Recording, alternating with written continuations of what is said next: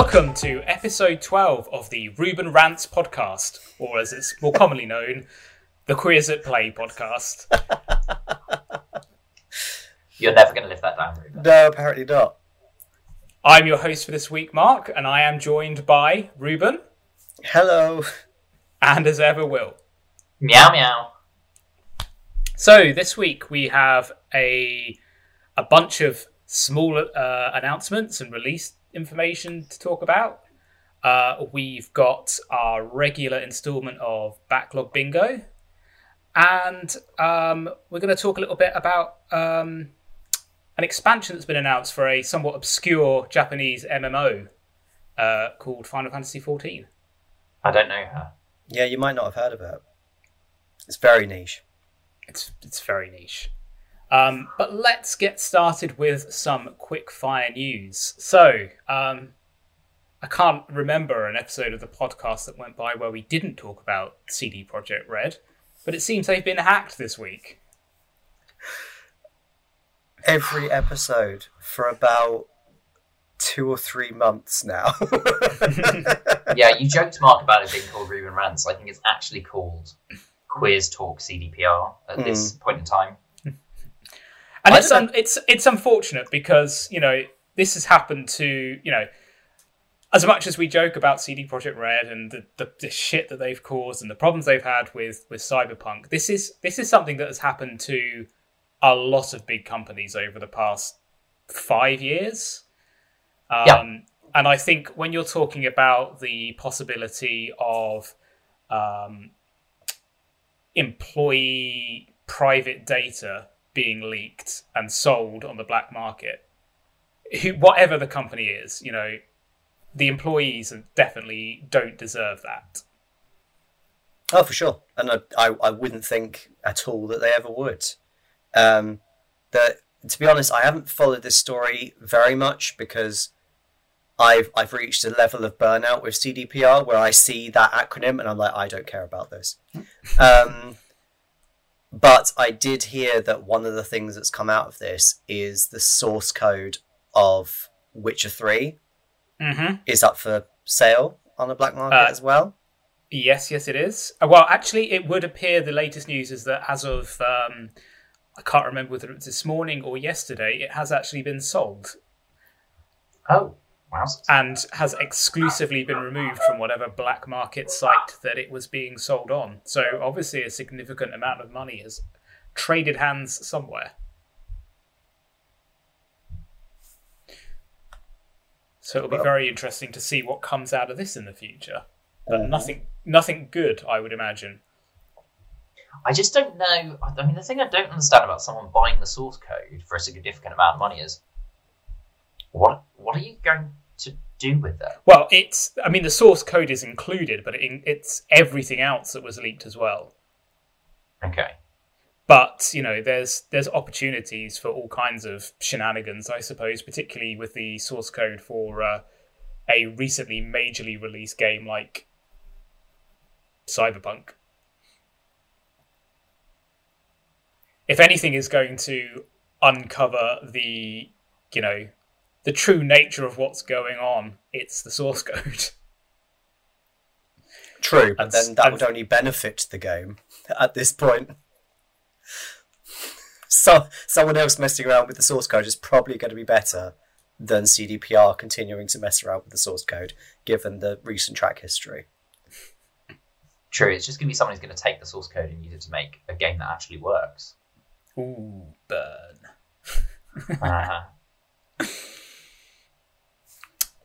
But let's not focus exclusively on CD Projekt Red because we've devoted enough time to them over the past 3 months.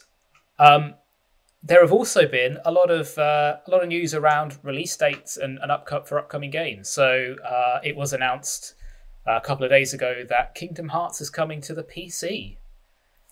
I was very surprised, and also Epic Games exclusive as well. Yeah, another Epic Game Store exclusive. How much money did Epic Games pay for that? Is what I want to know.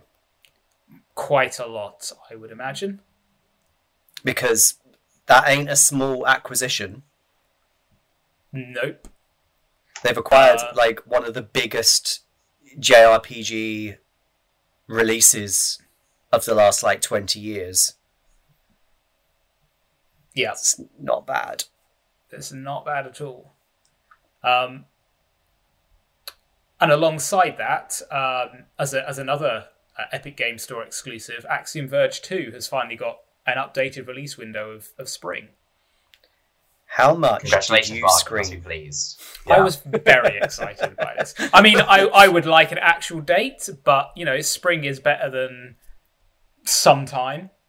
I mean, I will probably be picking it up on the Switch rather than the Epic Game Store, but nevertheless, I am still very much looking forward to it. Pivoting back to Square Enix, however, Near Replicant footage was shown in a video today. Twas, yes. One Reuben, of the dungeons. You're the only one of us that's actually watched that video so far. Yes, because I'm a bitch for Nier, apparently, at this point. Yeah, they showed off one of the segments of the game involving the city of masks that I can't remember the name of, and people are going to lampoon me for not remembering the name, and also the dungeon that follows that. And there are two great things about this. Firstly, the combat looks so much smoother now than Nier was on PS3, which was a clunky fucking mess at points. It looks so much smoother. Clearly, the influence from Platinum Games, from Nier Automata, has had some sort of retroactive effect on the Nier Replicant remaster as well, which is kind of cool. And secondly, was the fact that it was released in a sort of fine, fuck you people, here you go then moment on the official Nier Games Twitter, in which it was just like, people have been complaining, we've not shown you anything new. Yeah. Here you go. It's just like it's matters of like it was so well worded that it blatantly came from Taro. Because it was like, you guys have been complaining. Fucking here you go then. Well, have it then. This is what you were asking for. Fine. And I'm not sure. I think it is the case, but I would need to double check to be certain it's the case. But I think they've brought back the original voice cast to re-record their lines. Okay. In the remaster as well, which is fucking cool because the voice cast of the original Nier are brilliant. Mm-hmm. But yeah, I can't wait till April. I really can't. Mm-hmm. Kaine is one of my favourite characters to ever be in a game ever. I'm so excited for that game. I'm with you, Reuben. I need it. Well, you've both pre-ordered it, so you will be there and ready on launch day. With our very expensive editions as well. Yeah, I was going to say, yes, very, very fancy special editions. The edition that, in fact, includes the screenplays for the games. So we're gonna have little script books that we can look at. You can go flip through and go, no, you got that line wrong. Oh, it's gonna be so good. No, the main reason I got the thing is because of the soundtrack. Because to buy an official, like a full OST for a game is so fucking expensive. So it being included within this box, I was like, yeah, I can't not. I've got the Nier Automata, I might as well get the original Nier as well, soundtrack-wise. Excellent. In other updated release date news, Ratchet & Clank Rifts Apart finally has a release date of June 11th. I'm not sure that necessarily qualifies as launch window for PS5 as originally stated, but... Doesn't launch window, isn't it meant to qualify as something like 6 to 9 months or something? I think it's probably sneaking in, but, you know. I always thought it was 4, within 4 months, like within a season of it. I mean, I think largely it's somewhat arbitrary what they decide release window means based on whatever launches within what they termed launch window at the launch of the console. But yes, Ratchet & Clank, June 11th. Is that another launch day release for you, Reuben, that one? I wish I cared about it. I don't at this point. No. I'm looking forward to it. But we'll see. I've never played a Ratchet & Clank game, so that's my difference. I guess we'll see what that looks like for me. Well, you'll have to dive into the release of the remake on the PS Plus collection. Oh yeah, that's definitely my plan, is to do that. It's in my library, not been played, but it's in my library. So that might shape your decision as to whether or not you get Rifts Apart. Yeah, we'll see. It's not pre-ordered for sure. And I would imagine I would play that one first. Yeah.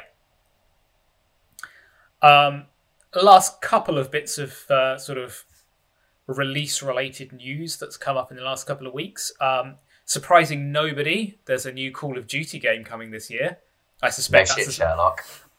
I suspect that's as much as any of us have to say on that subject. I mean, I would be more shocked if we weren't.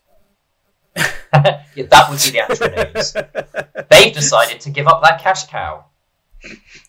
Give it a year off. I mean, Ubisoft did it with Assassin's Creed. They made it an every other year franchise.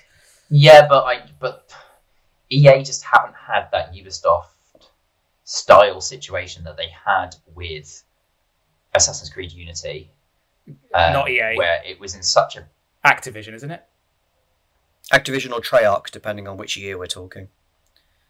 Activision's the publisher, though. Fine. I can't remember who makes COD then, apparently. They've not had that same situation as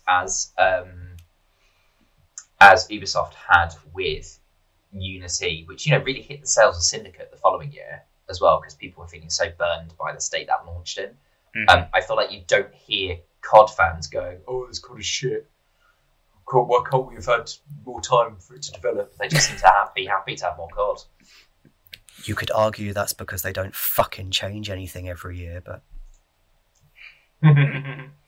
Except make it bigger. Not even that! Like, some of the more recent Call of Duties, they've removed the single-player campaign. It's like, that's not making it bigger, that's actually removing what was there last year. The file size keeps going up, though. Oh, because dem graphics, though. Yeah, dem graphics, man. Fucking And the final little bit of release news to cover is Stardew Valley 1.5 has launched on consoles this week with local co-op. And I've never played Stardew Valley, but it does look adorable. I've not played it forever. I really, really, really binged on it and then haven't played it that much since. I think it's really fun. I think it's exciting that Concerned Ape is still updating it. Mm-hmm. It's really cool, the commitment that he shows to his projects. Yeah, I'm just anxiously awaiting news from him on Spellbound, because that is the wizard school game that I am happily anticipating without supporting transphobia. More news on that, please, Concerned Ape. I want to know when I can get Spellbound. It'll launch the same day as the Hogwarts game. That would be the ultimate troll. No, that would be such good trolling. They shouldn't do that. If they were to do that, they will get destroyed in sales. Because as much as we have moral centres and won't support transphobia, doesn't mean other people won't. But I do think there's a big, very supportive Stardew Valley community who will, I think they will hook lots of people in just by going, "It's that new game from the Stardew Valley guy. Yay!" Also, I also think that much like Stardew Valley, this new game will have longevity in terms of continual updates of content and features, whereas I suspect the Harry Potter game will probably just launch and be, that's it, that's the game, done. And then it'll probably quickly launch as live drop service, off and then a few months later they'll decide they can't be asked doing anything, and that'll be it. And it will just drop off the radar a little bit. We can, but whereas Concerned Ape, he is a single person who refuses to have anyone else work on his games, and he's still supporting Stardew Valley as well as creating new stuff. It's astonishing. I mean, that is real commitment.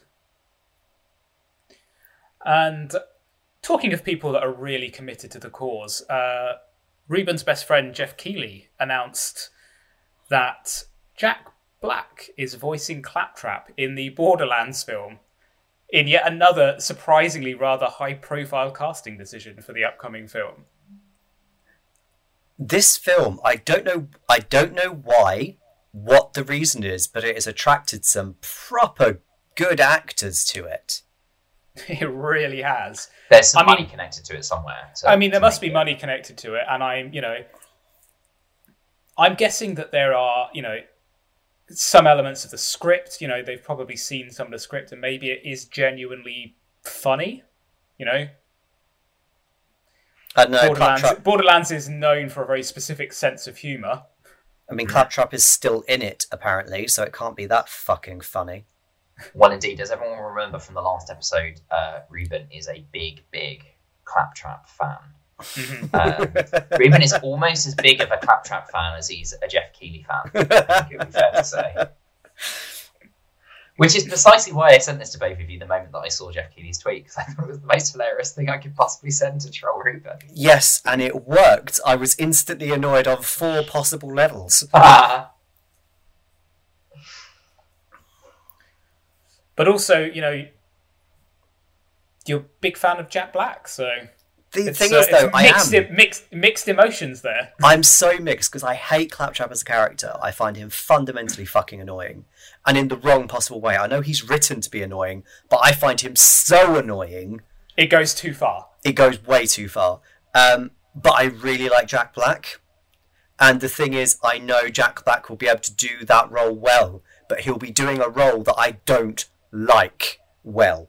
So I'm so torn over it. I can see them reining in that level of annoyance a little bit for the film. I definitely think in general... He might be bearable. I definitely think in general that, the size and outlandishness of a character that you can get away with in a game is very different from what you can get away with on a film. Yeah. Especially if you want to have a good cinematic outing for your film. If you make it too big when someone is in a darkened room with an amazing sound system and it's just over-consuming, it ain't gonna work.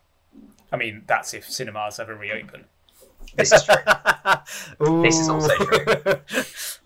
Oh, I really hope they do. Sonic the Hedgehog 2 comes out next year.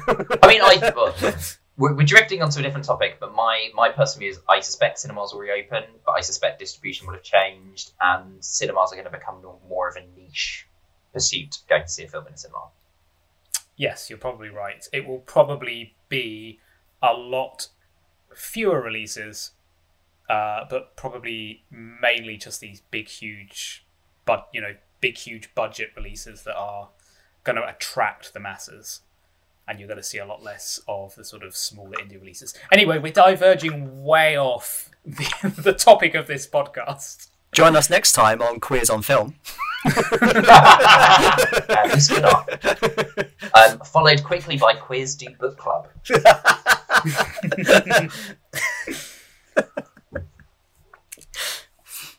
We're going to drift back into console controversy now. It seems like there are some reports coming out of PS5 controllers exhibiting a bit of drift.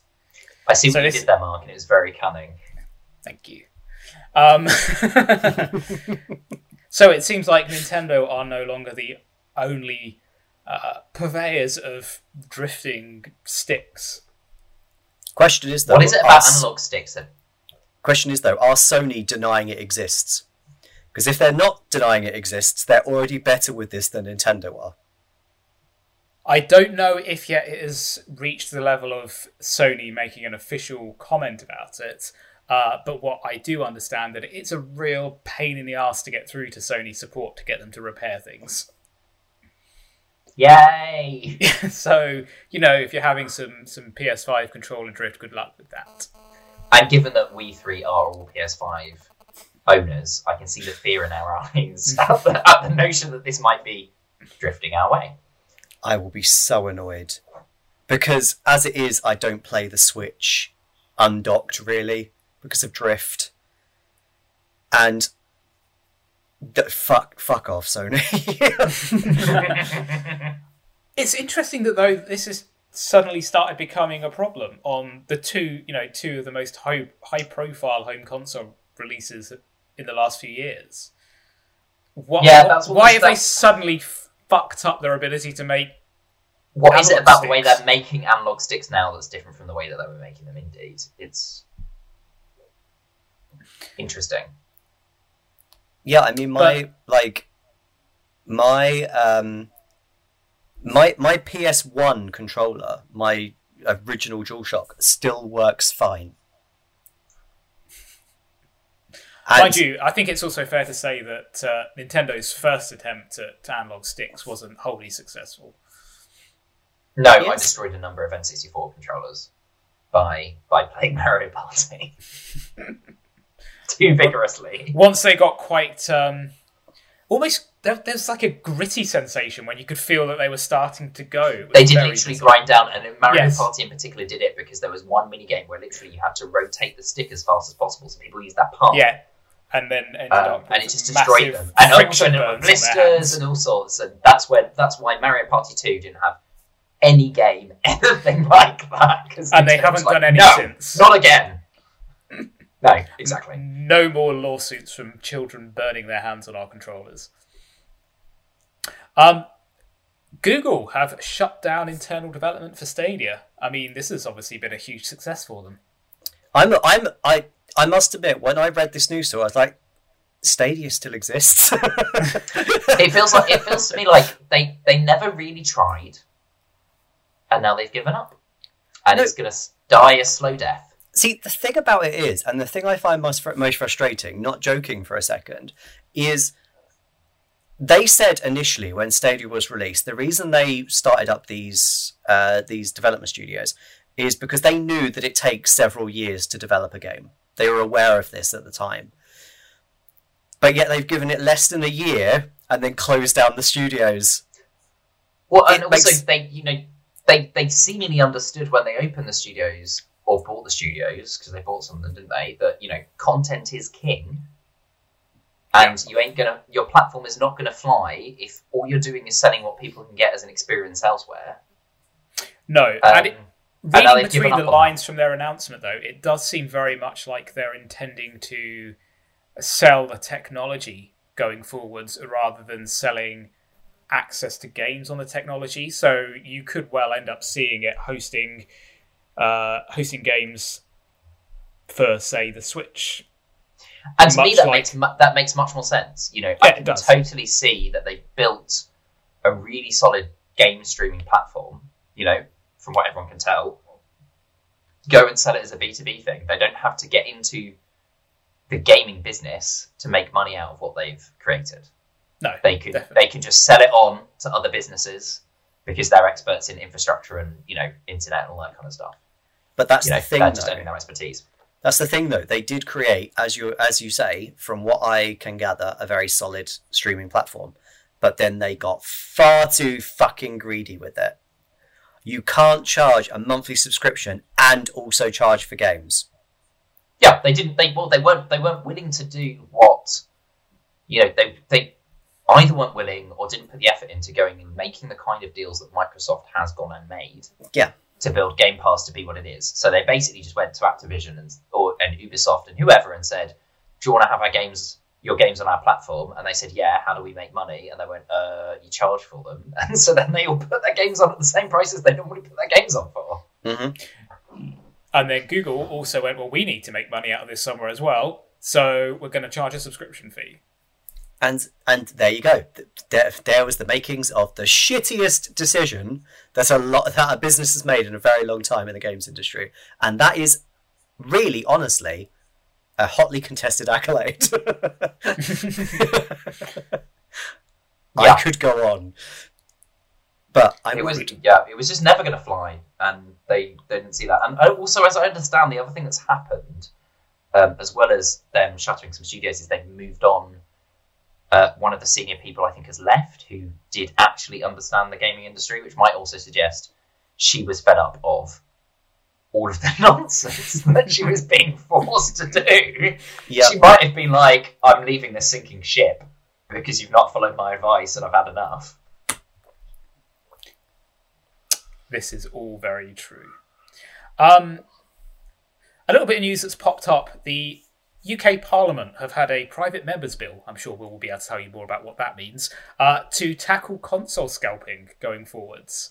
Do you want me to explain a private members bill first? Basically, what I understand from a Labour's point of view is that this is a bill that has been raised by somebody that is not a member of the cabinet or the government. So it's not a government bill. There is, basically they have like a raffle to decide, everyone will go into the draw and they draw out which order people get to introduce private members bills in. So if you're near the top, you've got a better chance of introducing one. Private members bills have next to no chance of becoming law. No, but it does raise awareness of the problem. It does raise awareness, but also, there are some private members bills that have become law. Most famously, abortion was repealed. The ban on abortion. Let's try again. That makes more sense. No more abortion. The ban on abortion was repealed in England and Wales by a private members bill. So sometimes it's used as a way of like a government going, this is a bit too much of a hot potato topic. So if we get it introduced through a private members bill, and then we can just let it have time and it will all pass. Obviously, this is a slightly different one. Personally, I think it's interesting that people in Parliament are taking notes of what's going on. My question is, and this maybe also comes from my political views as well, is that I am not necessarily interested in banning something. I am interested in stopping something. And whatever is done, if a ban is put into place, it relies on the retailers to come up with systems that are actually going to stop scalping, which the retailers are not doing regardless. So, and they all say that scalping isn't allowed. So I'm just kind of in a position of like, I want to know what will actually change, other than saying someone could go to prison for doing it. I guess it's that deterrent they're hoping will work, but who knows? Anyway. Join us next week on Queers Talk Politics. I think the important thing here is that people are taking notice of it as a serious issue. Yeah, and I think it's something that affects, it's affected everybody here's ability to buy a console at the price that it's released at in this launch window. It's made it much more difficult than it needs to be, and you've got these people going out there buying tens, if not hundreds of consoles and then reselling them on at double the price. And people are so desperate to get hold of them because, I guess societal pressure and the desire to have the latest new thing. And they're paying through the nose for it. And, I guess part of the problem is that people are willing to pay such ridiculous prices. But yeah, it looks like the prices, from what I understand from people who've been looking at eBay, it looks like the prices are dropping. Starting now. To, Like, so, 3 months I think later. it won't be too long. I'm not suggesting that everyone's going to be able to run out and get a PS5 if they want a PS5, but it's looking like it won't be too long until there's a lot less scalping, because scalpers aren't going to take the risk if they think there isn't any profit to be had. I mean that works that's working in parallel with the fact there's more stock now. Mm-hmm. Yeah. So more places are getting more allocations of stock. Exactly. So therefore the prices that people can sell on for is and also if you imagine there's a finite pool of people who will pay twice the price. They've all gone and bought from scalpers already, or a certain number of them have, so the price that people are willing to pay is coming down. You're getting to those people who are willing to pay price and a half, and then you get to those people who are willing to pay price and a third, and then eventually the people who want PS5s will just be able to go into a shop and get one.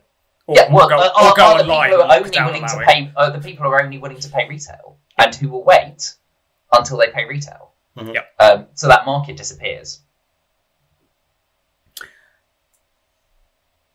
So Nintendo, a couple of bits of Nintendo news over the last couple of weeks. First one that I think we probably don't have a huge amount to say about is the updates to the Switch Online SNES and NES library.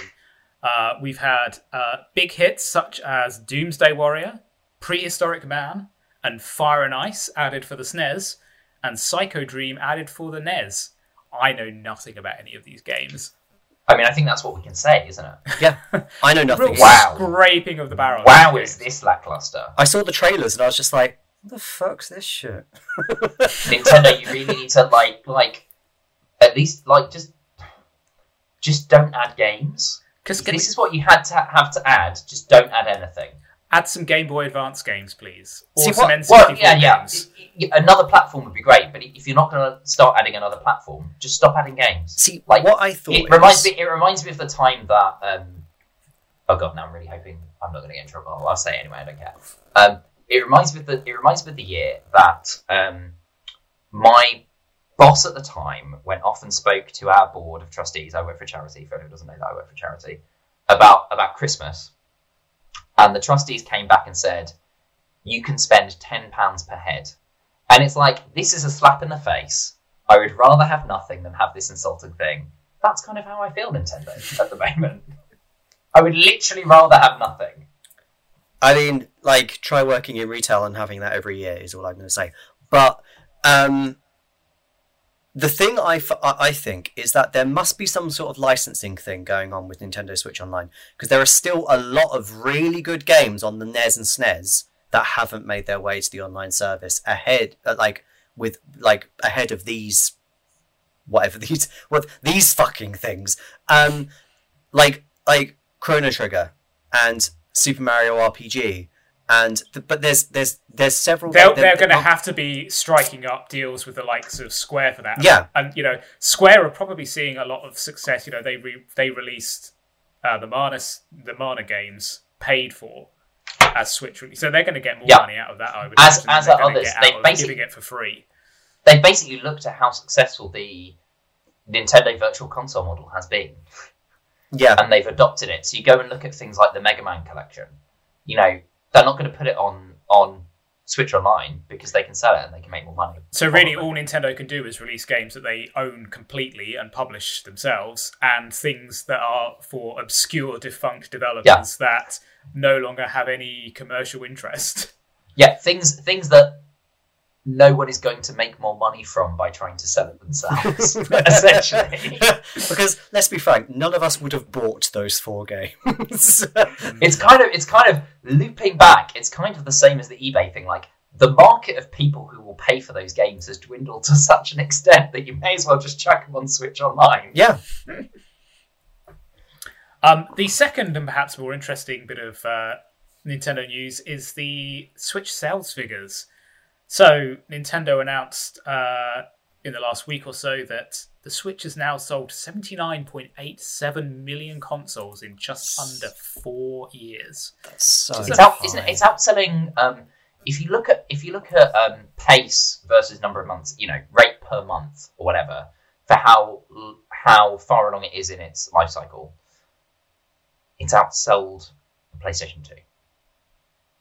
It is outselling the best. At this point in time, outselling the best-selling home console of all time. However, the thing you need to factor in with the PS2 is the PS2 had an incredibly fucking long life. I don't think any other console was for sure lasted has no console full stop. I think has lasted as long as the PS2 did, lifespan wise. But still, and I wonder how much of that though was absolutely down to Sony massively ballsing up the launch of the PS3 and trying to charge £600 for it. And everyone went, no, we'll just get a PS2, mate. I would just like to take you both back on a journey with you. We're going to step into a time machine. And we're going back to 2016, late 2016. The Wii U is having its last few rattly breaths that it's taking. And certain people on the internet are trying to tell us that Nintendo is doomed and their only hope is to become a third-party developer. They have said that every fucking generation. Yeah, and 64. It ain't changing. They even said it around the time that the Wii was doing less well. It's like, have you looked at this? It's also like these people don't understand businesses necessarily, and they don't understand the way they work, and they don't go and look at things like Nintendo's absolutely ridiculous cash reserve and understand that they could have continued having the kind of losses that they were having with the Wii U for something like 20 years, and they still wouldn't have run out of money. Mm. Like, they have such solid history, they're golden. I believe in the sort of around 100 years plus that they've existed, there have only been 3 or 4 quarters where they've made a loss. You know, their profit must be enormous. Well, indeed, because even when the Wii U was making a loss, they had at that point turned the 3DS around, and the 3DS was driving that profitability. I mean, the 3DS, maybe the DS still stands as my favourite console Nintendo have ever made, if we're including handhelds. There are so many games on the 3DS and the DS that I truly, truly love. And the Switch is out doing it. It's like... my heart belongs to somewhere between the GameCube and the SNES, but yes. Oh, if we're eliminating handhelds, N64. If it's somewhere between the GameCube and the SNES, is that not the N64? Not in terms of release order, Will. And I just wanted to comment on, I know you jotted this in our notes, Mark, because I'd commented on it. Animal Crossing is, I mentioned to you both, it is the first console exclusive ever to sell at least 30 million copies in a single calendar year.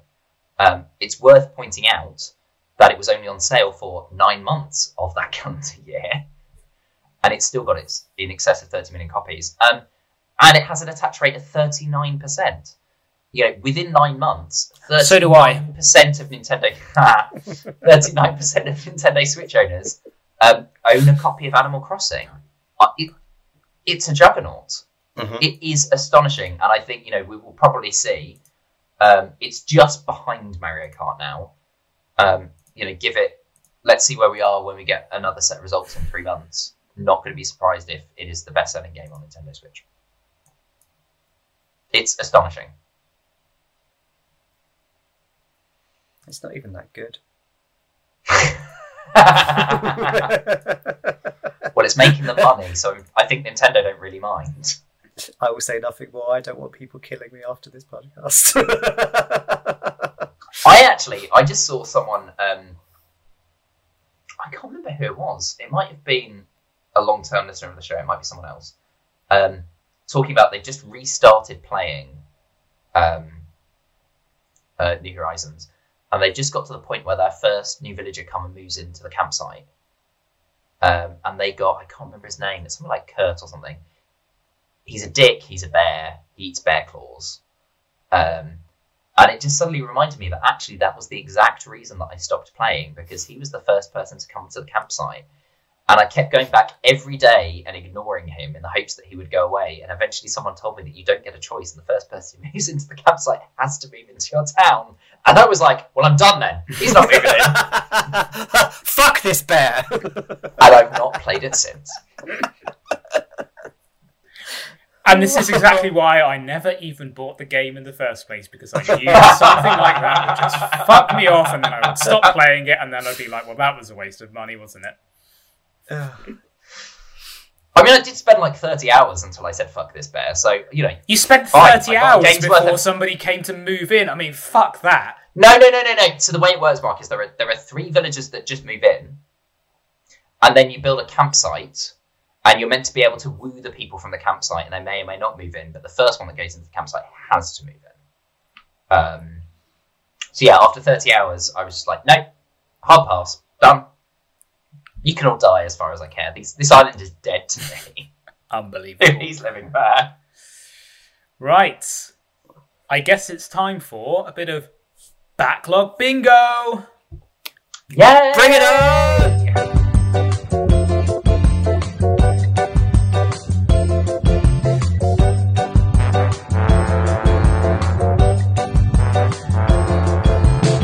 Right, Will.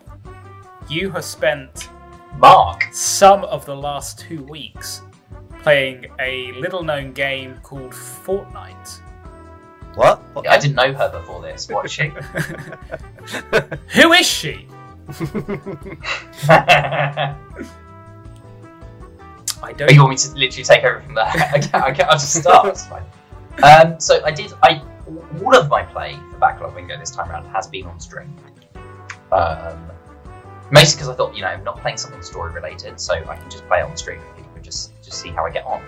And I certainly have thoughts. I have a variety of thoughts leading in a variety of directions. Marc knows some of these because Marc indeed came and watched some of my stream. I popped in for 20 minutes yesterday. I didn't stay too long. I didn't want too many spoilers for this exciting. You didn't want too many spoilers. Well, the first thing I can say is, good God, that game needs to do a better job of telling you what you're doing. Obviously, I understand the premise. That's fine.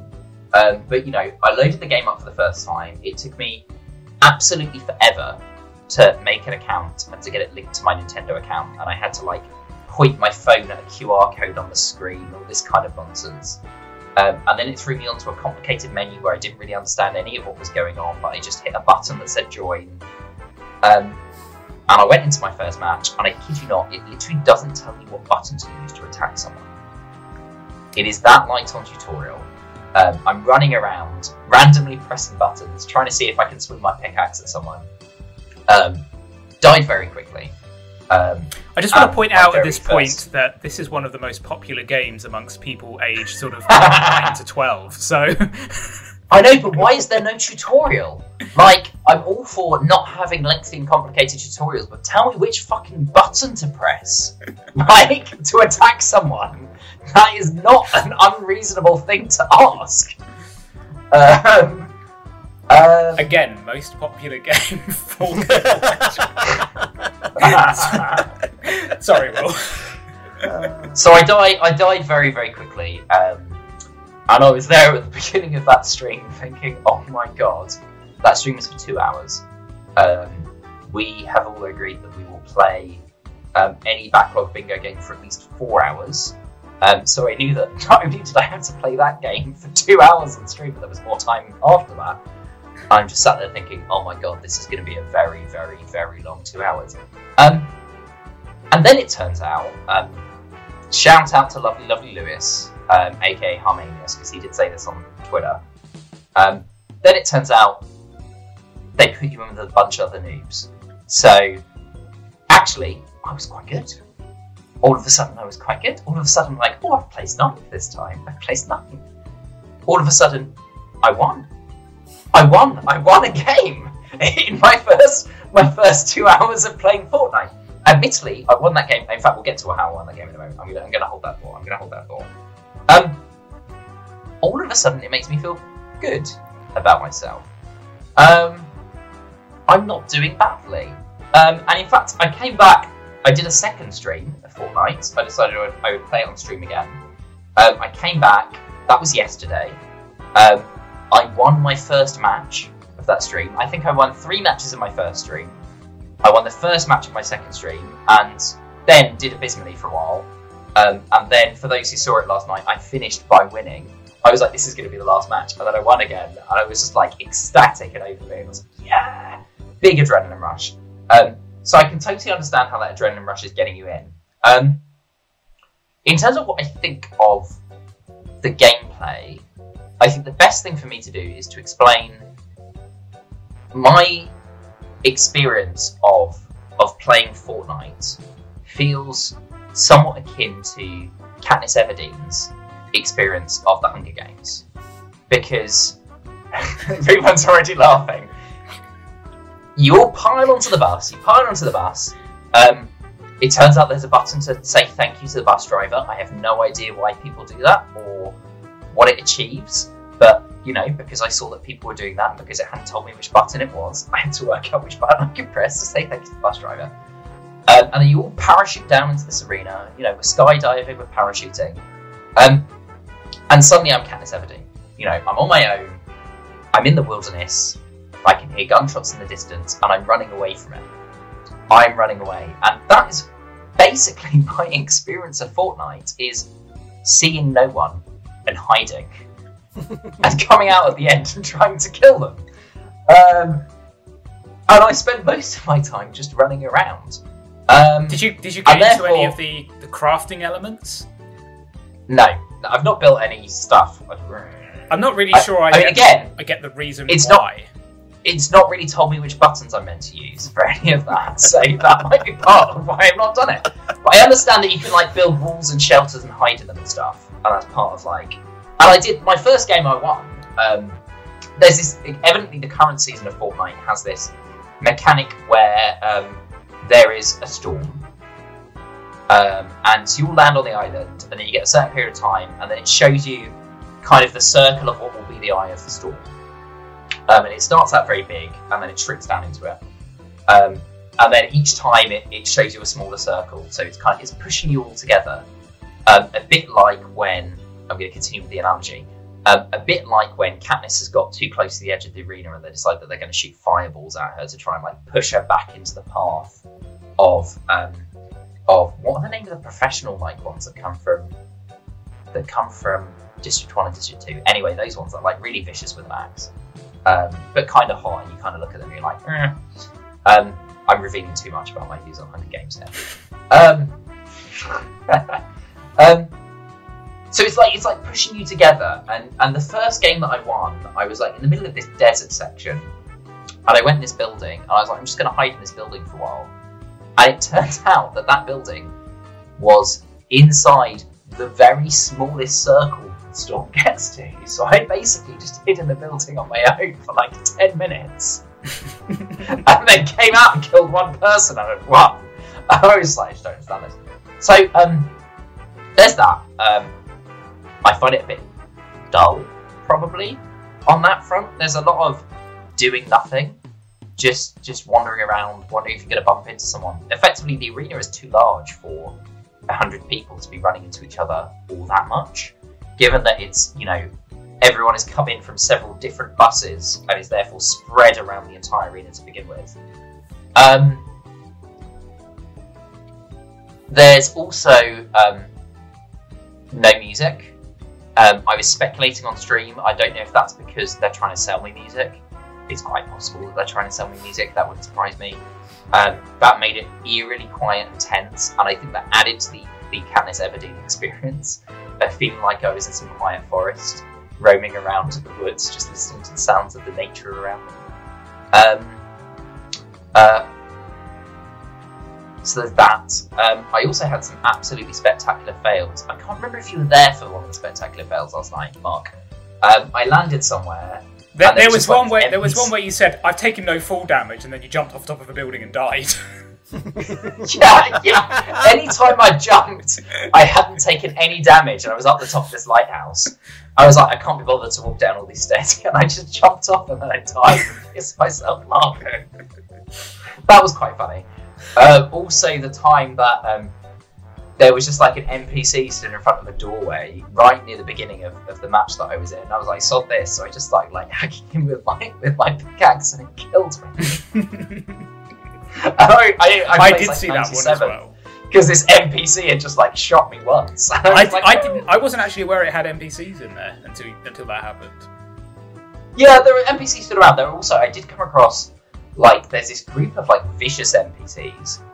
But I don't know if that part, having only ever played in this season, I don't know if that part of the season or whatever, but they like come out of a box and they've all got guns and they all start shooting you, and I'm just like, anytime I ran into them, I was like, run away! The other thing I wanted to touch on that really disconcerted me, and I was referring to this, Mark, but not saying it, the incident. And actually really weirded me out, and as someone who works for a young people's charity, really concerned me. I was playing solo last night. I went in, and from the get-go, I picked solo. And every time I clicked to play another game, I assumed it would just put me into a solo game. And one time, it put me into a group of 4 people, and all of a sudden I could hear voices in my ears. Because I was on their voice chat. Without at any point having chosen to be in a team or chosen to join a voice chat. And that's weird. That's just really, really weird, and it's a bit fucking creepy.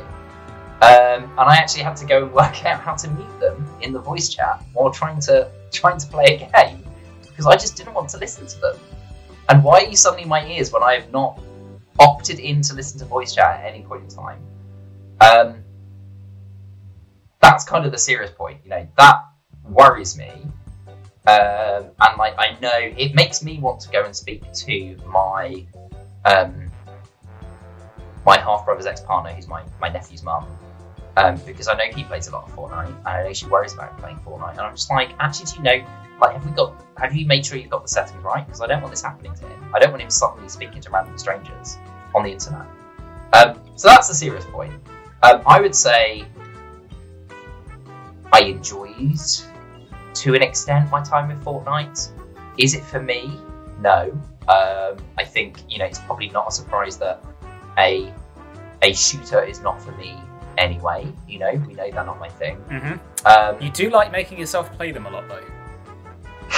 I'm a glutton for punishment. See your upcoming stream of Doom Eternal when you reach your follower goal. Yeah, just 13 more people to get to my follower goal, unfortunately, to play Doom Eternal on the stream. So do come follow twitch.tv/WolfEdgeUK. Just a little plug there. I can see why people get hooked on it, because the rush of winning is big. I don't know why people would get hooked on it if they never won, because for me that's kind of all there was. And as I said, I was just surprised at how dull it was and how little time I spent actually fighting people. I'd like to sum up my thoughts on your thoughts in the form of a well-known meme, and the meme is the old lady in the wheelchair with the young daughter next to her going, "Let's get you home, Grandma," as Will says. Games used to have tutorials. Games still have tutorials. I complain so often to friends about games that have such ridiculous over-the-top tutorials, and yet this thought it could just send me in without telling me which button to press to shoot someone. That just popped into my head, it amused me. Right. So, the last little thing to do with Backlog Bingo, and that is for you, Will, to pick a game for me. So, just to remind you of what is left in my Backlog Bingo list, you can choose from The Sims 4, Tacoma, Hellblade, Crosscode, The Last Guardian, and Tell Me Why. I will be perfectly honest. I looked at this list earlier today while I was preparing, and I was looking at it and I was going, well, apart from because they're on Marc's Backlog Bingo list, I think I've only heard of 2 of those games. So that maybe has slightly limited my choices. And I gave it some thought. And you know what? I used to really enjoy a game on this list when I was younger. And so therefore I thought it would be quite interesting to hear where that series has gone since then. And so I would be interested to hear your thoughts on The Sims 4. I'm very excited about this. I was really hoping for The Sims 4. A nice, chill, relaxing game where I can just lock people in their house and torture them. Drown them in the pool. That's the point of the game, right? I just always wanted to build a dream house. I was into it from an interior design point of view, and people said they didn't know I was gay. I mean, I don't know. I've never played The Sims 4, which is why it's on my Backlog Bingo. I have played the very first Sims game, so again, it'll be interesting to see how far it's come. But when I played the original Sims game as a kid, how people didn't know that I was gay by the fact that all of my relationships were 2 men in that game. Never a heterosexual relationship. So okay, well, tune in next time to hear my thoughts on The Sims 4. It's good. Yay! Can't wait. It's good to have another Backlog Bingo where we don't really like the game. I'm just trying to think, was that what elements of that the closest I've got to a Reuben-esque rant? Yes, I was living for it. I thought you would be. Balance though, balance. Yeah, I mean you definitely. But also get the safeguarding sorted, Epic. What the fuck is that? And certainly while I watched you on stream, you despite the gripes, you definitely seem to be enjoying it and having fun. So yeah, I think I would say good, not great, not for me. Yep. Is kind of the summary. But I had a good enough time playing it. I didn't hate my time playing it, and I seem to be somewhat successful at it, which came as a bit of a surprise. So, moving on to the final segment of our podcast today, we're just going to very briefly talk about that obscure MMO expansion that I mentioned at the start. I can't imagine there's much excitement for this in the group, so we'll just kind of skim over it. Final Fantasy XIV Endwalker. Oh my god. Mm. Oh my god. So, the new expansion for Final Fantasy XIV, which launches sometime in autumn 2021. Which is when we were expecting. So, it's come out of the window we're expecting. Previously, the expansions have come out in June, July kind of time. They have been very, very, very upfront as a team through this whole global pandemic about how that's affecting production. In fact, Reuben-esque watched at one point a live letter from the producer where they spent about 30, 45 minutes going into very interesting detail, actually, about the challenges they faced trying to develop the game while people are working from home. And they've been very clear that they're about 3 months behind. So it's going to come out about 3 months later than we normally expect. Well, I mean, what's interesting, though, is that the kind of first sort of major patch after the pandemic hit was the one that was delayed by 3 months. But actually, since then, everything has returned pretty much to its normal cadence. Yeah, and it kind of that aligns with the kind of stuff they were talking about in the live letter. They had a lot of problems, including things like, that their development servers are understandably designed to only be accessed from within the company's internal network. And suddenly they have to find ways to make those be accessed from outside the company's internal network. They suddenly have to find ways. Yeah, exactly. They suddenly had to find ways to be able to test, that first patch had a 24-person raid. They needed to be able to do testing on that 24-person raid when you've got 24 computers that are all remote from the network that the servers are on. Development servers that aren't built to the same specification as the servers that the game runs on because, they don't need to operate over the internet normally. They just need to operate internally. So once they got those things sorted, yes, they could just get back up to speed. It just took them a few months to get it sorted properly. So let's run through a few of the major things that have been announced as part of this expansion. Now, I will say here, we will do our best to avoid spoilers, but there may be a few minor spoilers that pop up. So if you don't want anything spoiling, I suggest you, skip to the end of the podcast, because this is what we're talking about now until we finished. So take that as a fair warning. Can I talk about one of the main things in musical form? You can talk about whatever you like, Will. And this may make some of us reminisce for our childhood. We're off to Button Moon. We'll follow Mr. Spoon, Button Moon. I mean, when I saw it, I instantly thought of Tim Curry in Red Alert 3, We're off to the one place not yet ruined by capitalism, the moon! I replace capitalism with Asians. I know, but the Asians have been there. We've literally seen the Asians on the moon. Well, specifically, we've seen Elidibus on the moon. Yeah. Well, and Unakalhai, but he's... So the Warrior of Light / Warrior of Darkness / whatever he's calling himself nowadays is going to be disappointed when he gets there and finds, Asian rubbish just littered around the moon. Perhaps what I should have said is the one place not yet ruined by the Warrior of Light. The moon. Or if you ask certain members of our free company, the one place not yet ruined by Totteru. She'll find a way to make profit off it, I am sure. No, it is super. I mean, that trailer of him stood on the moon. Good God, that's exciting. I have no idea how he's got there, what he's doing there, why on earth he is there, but he's on the fucking moon. It would appear that they're getting there via Star Destroyer, from what I can tell from the logo. Well, possibly, but then there's what's the mount? Someone remind me what the mount is. The Lunar Whale! The Lunar Whale.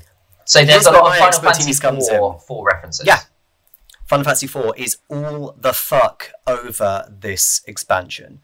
I mean, just based on the fact that the key job in this game is Paladin, and Cecil in 4 goes from being a Dark Knight to a Paladin in the story of Final Fantasy IV is just telling in itself. And if you include the Moon and the Lunar Whale... and all of those minions that are coming for FanFest are all Final Fantasy IV minions. Yep, they're all Final Fantasy IV minions as well. Plus also the fact that the new job, which we will get to, I'm sure, is called Sage. And Final Fantasy IV had a Sage. It's like everything in this expansion is like really pointing towards Final Fantasy IV. Yeah. I love it. I'm talking about Lunar Whales. I mean, it leaves me wondering, and we are going slightly spoilery, although like if you've never played the game, you'd have no idea what I'm talking about probably.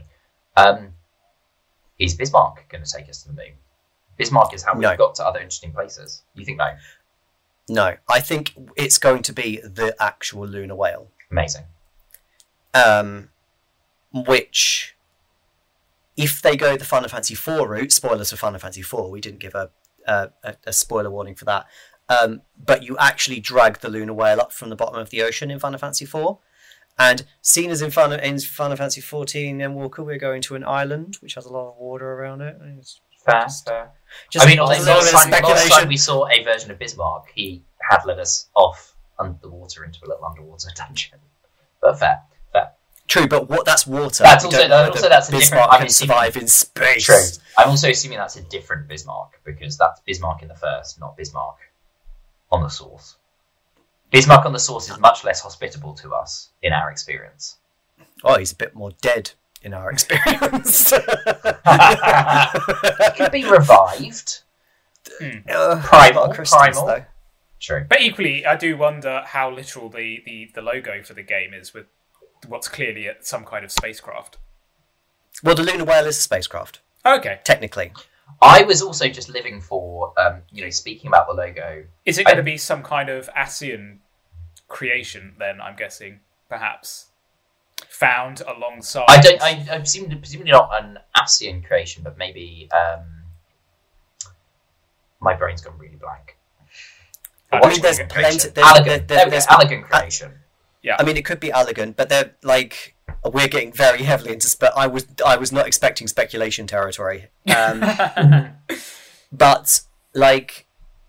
I am guessing, and if I'm right, I will be so fucking pleased with myself, that the Lunar Whale is going to be of the same technology that the Void Ark was made from. Because in the trailer, the tower that Fandaniel is standing in, which is the towers that are around Final Fantasy XIV, if you're playing at the moment, there's several towers littered around the world. Provided you completed the MSQ for 5.4. 4. Yeah, if you can't see the towers and you're nowhere near that, don't get confused. Yeah. You're not missing the towers. But the tower that Fandaniel's standing in, it has very similar internal aesthetic to the Void Ark. So I'm thinking this technology all ties in together in some way. But that's pure speculation. I could entirely be wrong. But the Lunar Whale would have the same aesthetic, I would have thought. And it appears to in the mount, if that's anything to go by. I feel like as much as I'm enjoying the lore and the speculation, shall we move on for our listeners? I feel like that's enough. That's enough. Yes. We would have lost like 95% of our listener base. If you're still listening, just tweet at us saying, I heart Final Fantasy XIV lore. We'll see. So a few other kind of announcements that came out of this. So I'll just run through a few of these quickly, and you guys can chime in as and when. So the level cap of the game is being raised to 90, which is unsurprising, really. Yeah, because but I believe that's also coming with 80. A bit of a. Yeah, they're going to be making some stat adjustments alongside that. Is that what you're referring to? Yeah. So the level cap itself, unsurprising. Current level cap is level 80.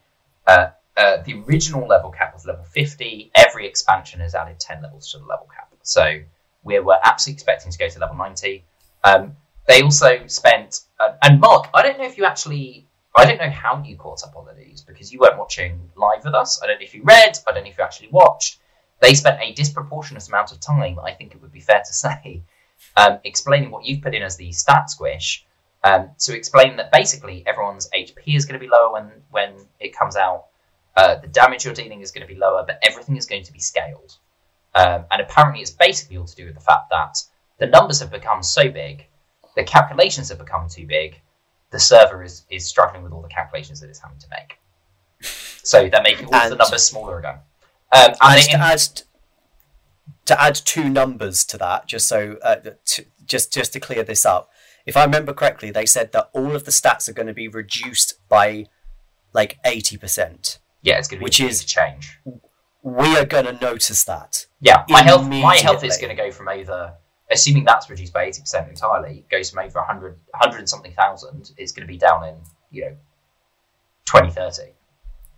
And the second thing is, one of the reasons why they decided to do it is because the number, as Will said, the numbers were getting too high, and they actually revealed a number, and the number they revealed is that one boss in 5.5, the patch that is upcoming, has 44 million HP. Reuben, I hate to have to correct you, it was in fact 440 million. You've missed the power of 10. It was even worse. 440 million hit points. That is some hidden Final Fantasy boss level bullshit for hit points. And the thing is, we wouldn't have even noticed, because we go by percentage, generally speaking. Yeah, anyway. We just get a bar and a percentage, we don't get a number. We would have just seen the percentage dropping down. We wouldn't have known that it has that many hit points. 440 million. And to be fair, I assume, given that the next patch is going to have a 24-person raid, I assume that is going to be the final boss of the 24-person raid. But it's huge. I mean, it's a huge number. So another of the major announcements, belts. Belts are no more. How are we going to cope? I actually just want to say, I love that we latched onto this. I love the way that was handled on social media. In that, I don't know if you both saw, the official Square Enix account tweeted RIP belts, to which the Final Fantasy XIV account just replied F. And I thought it was the most hilarious thing that I've ever seen in my life. No more belts. But also hilariously, the trailer for Endwalker starts with quite a close-up of the Warrior of Light's belt. Of which he's wearing two. I also saw a tweet saying that if he were dead, Nomura would be turning in his grave at the lack of belts. But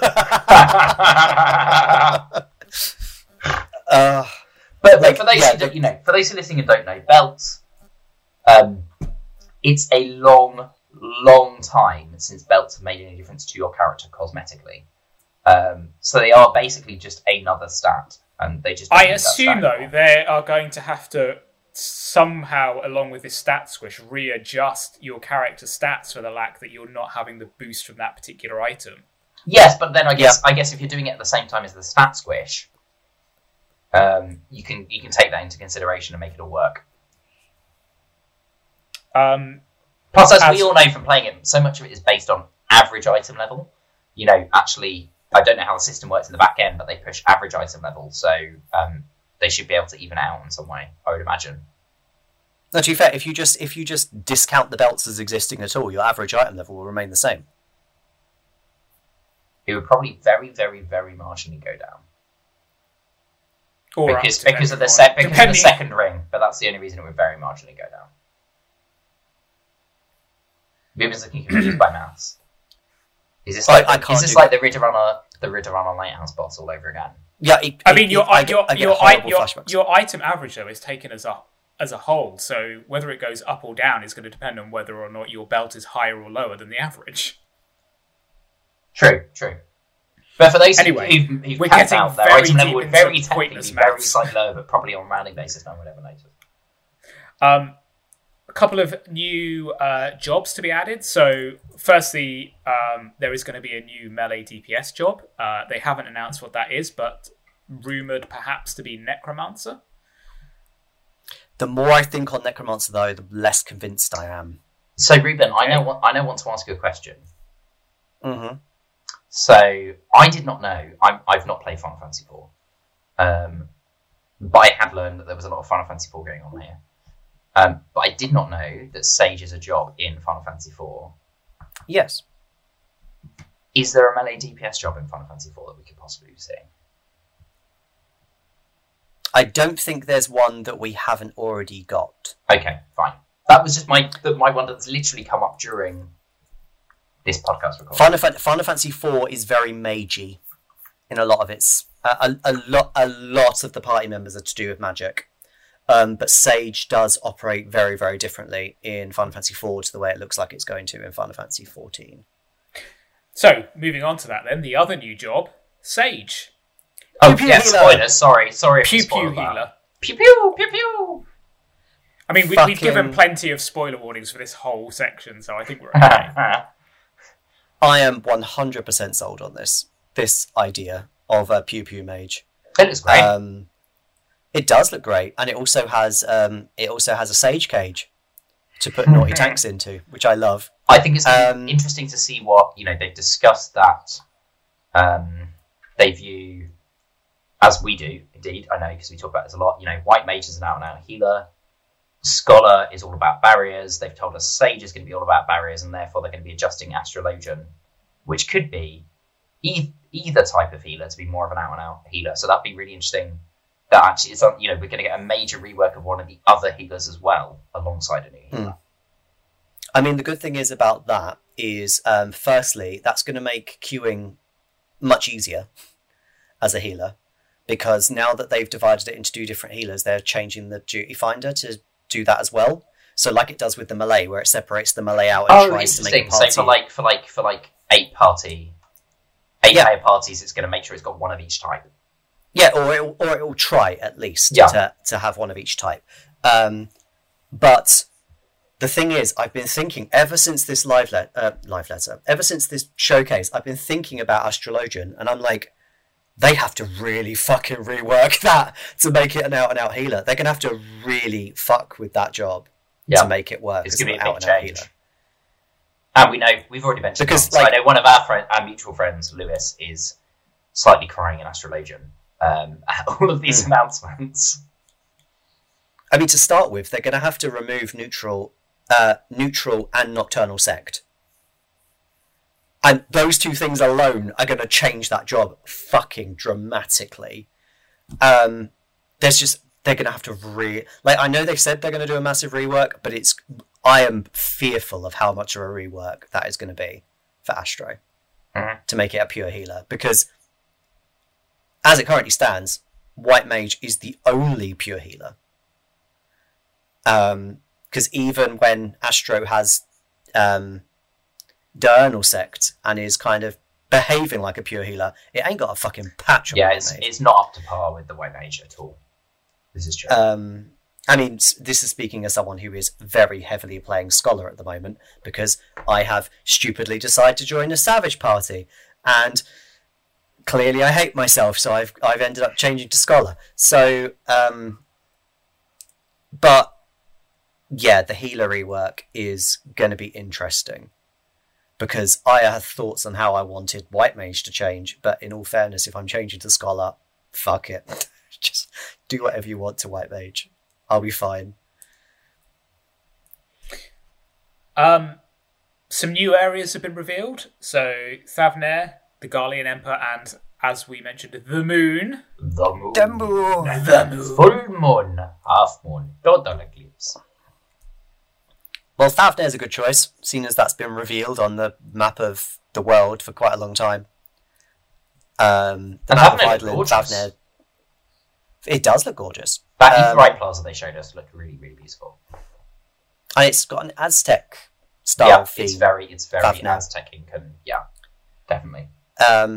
Which is, that's pretty fucking interesting. That'll make for some really interesting dungeon designs, because we had some really interesting dungeon designs in Shadowbringers. And I really hope they continue that because in all fairness, I think back over Shadowbringers and I can't think of a single dungeon I hated. Like, aesthetically, they all look gorgeous in their own way. And have interesting gameplay mechanics, etc. I'm pretty basic, like, just because I would say Malik as well, but just because it's a well, so it's underground and there was only so much they could do. I just find it a bit dull. I don't find it. It doesn't. I don't hate it. I just don't love it. It had interesting bosses. Anyway. Oh no! Gameplay wise, I really enjoy it. Visual wise, I just find it a bit dull. So Favner, to be honest, I would have liked other places, but Favner for me, I'm fine with this. Plus, also, we finally get to go to the place where the onions are from. Yay! Because Favnerian onions for everyone. Garlean Empire, I'm shocked that we get to go there. At last. I thought what with the place being utterly fucked right now, we wouldn't go there, but apparently so. Well, I guess that makes sense given their claim that this is going to finish off the whole current story arc.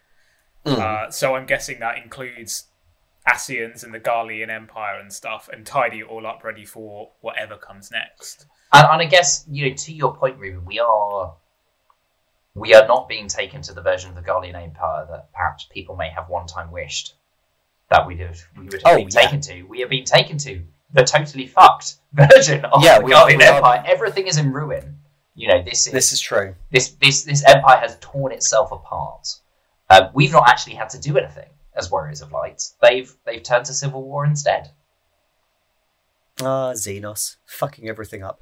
And then obviously the final one is Damoon.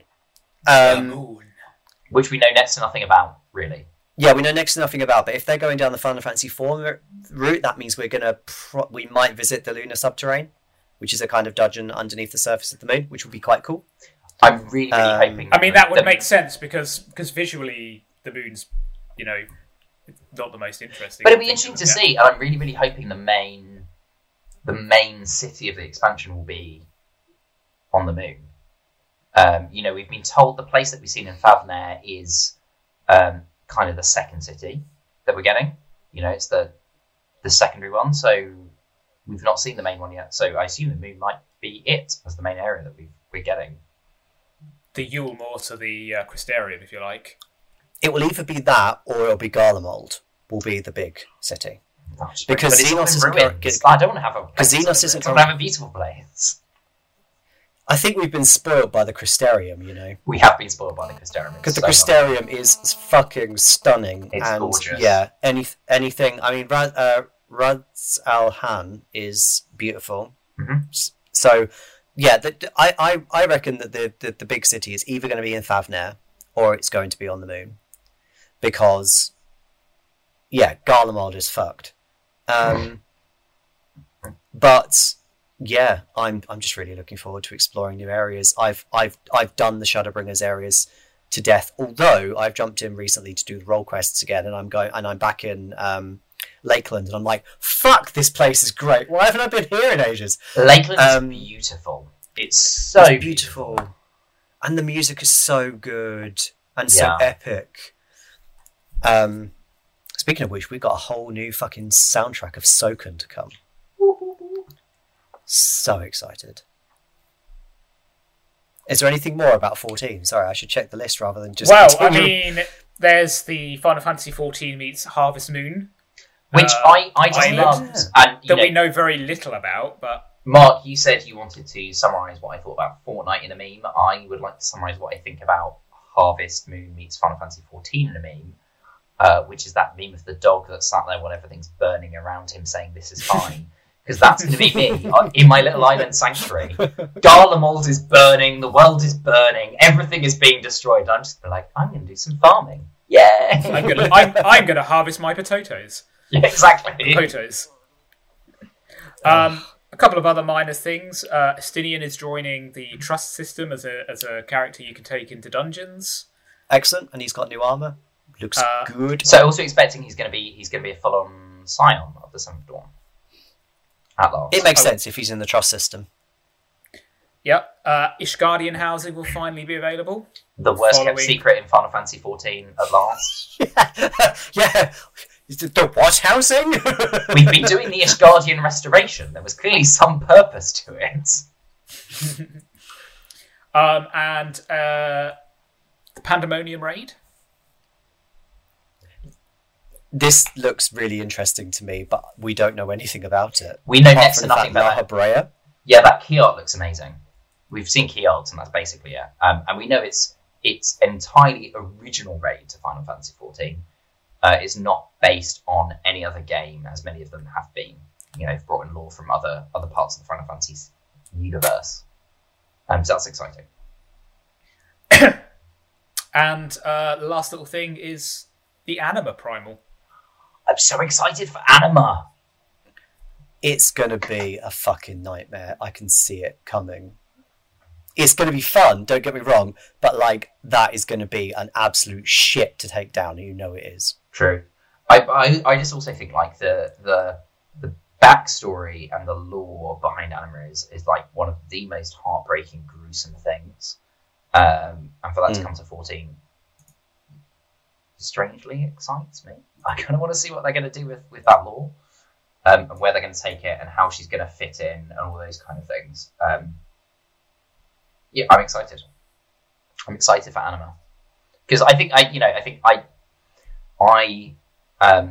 am very upfront to always say that Final Fantasy X is my favourite single player Final Fantasy. I'm very clear about that. I don't know where I put 14 in relation to 10 if I had to try and choose between them. And that fight against Anima is just, it's breathtaking. And then getting to use Anima as a summon there afterwards is so exciting. So I'm just super excited. I just hope it means we don't get Master Seymour, because I hate him. He can take a man and jump. So, he was enough of a cunt to kill the first time round. Wow, that's the strongest swear we've ever gone with, probably. No, that's definitely been used by Reuben before. Yeah, okay. I don't recall it, but it must have happened. Probably describing Jeff Keighley. I also think when I say that Master Seymour was enough of a cunt to kill the first time round, I mean the first time, and the second time, and the third time, and however many times it is that you have to kill him in that fucking game, because he just keeps coming back. Spoilers for Final Fantasy X, apologies. Well, this has been episode 12 of the Final Fantasy Fancast.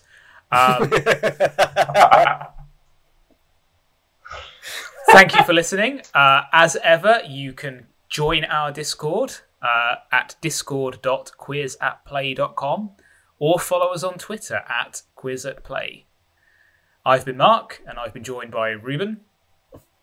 Hi. And Will. I'm just going to go and collapse into giggles, I think, in a corner. This has been so much fun. And we will catch you in another couple of weeks. Bye! Bye-bye! Bye. God, we're stupid sometimes.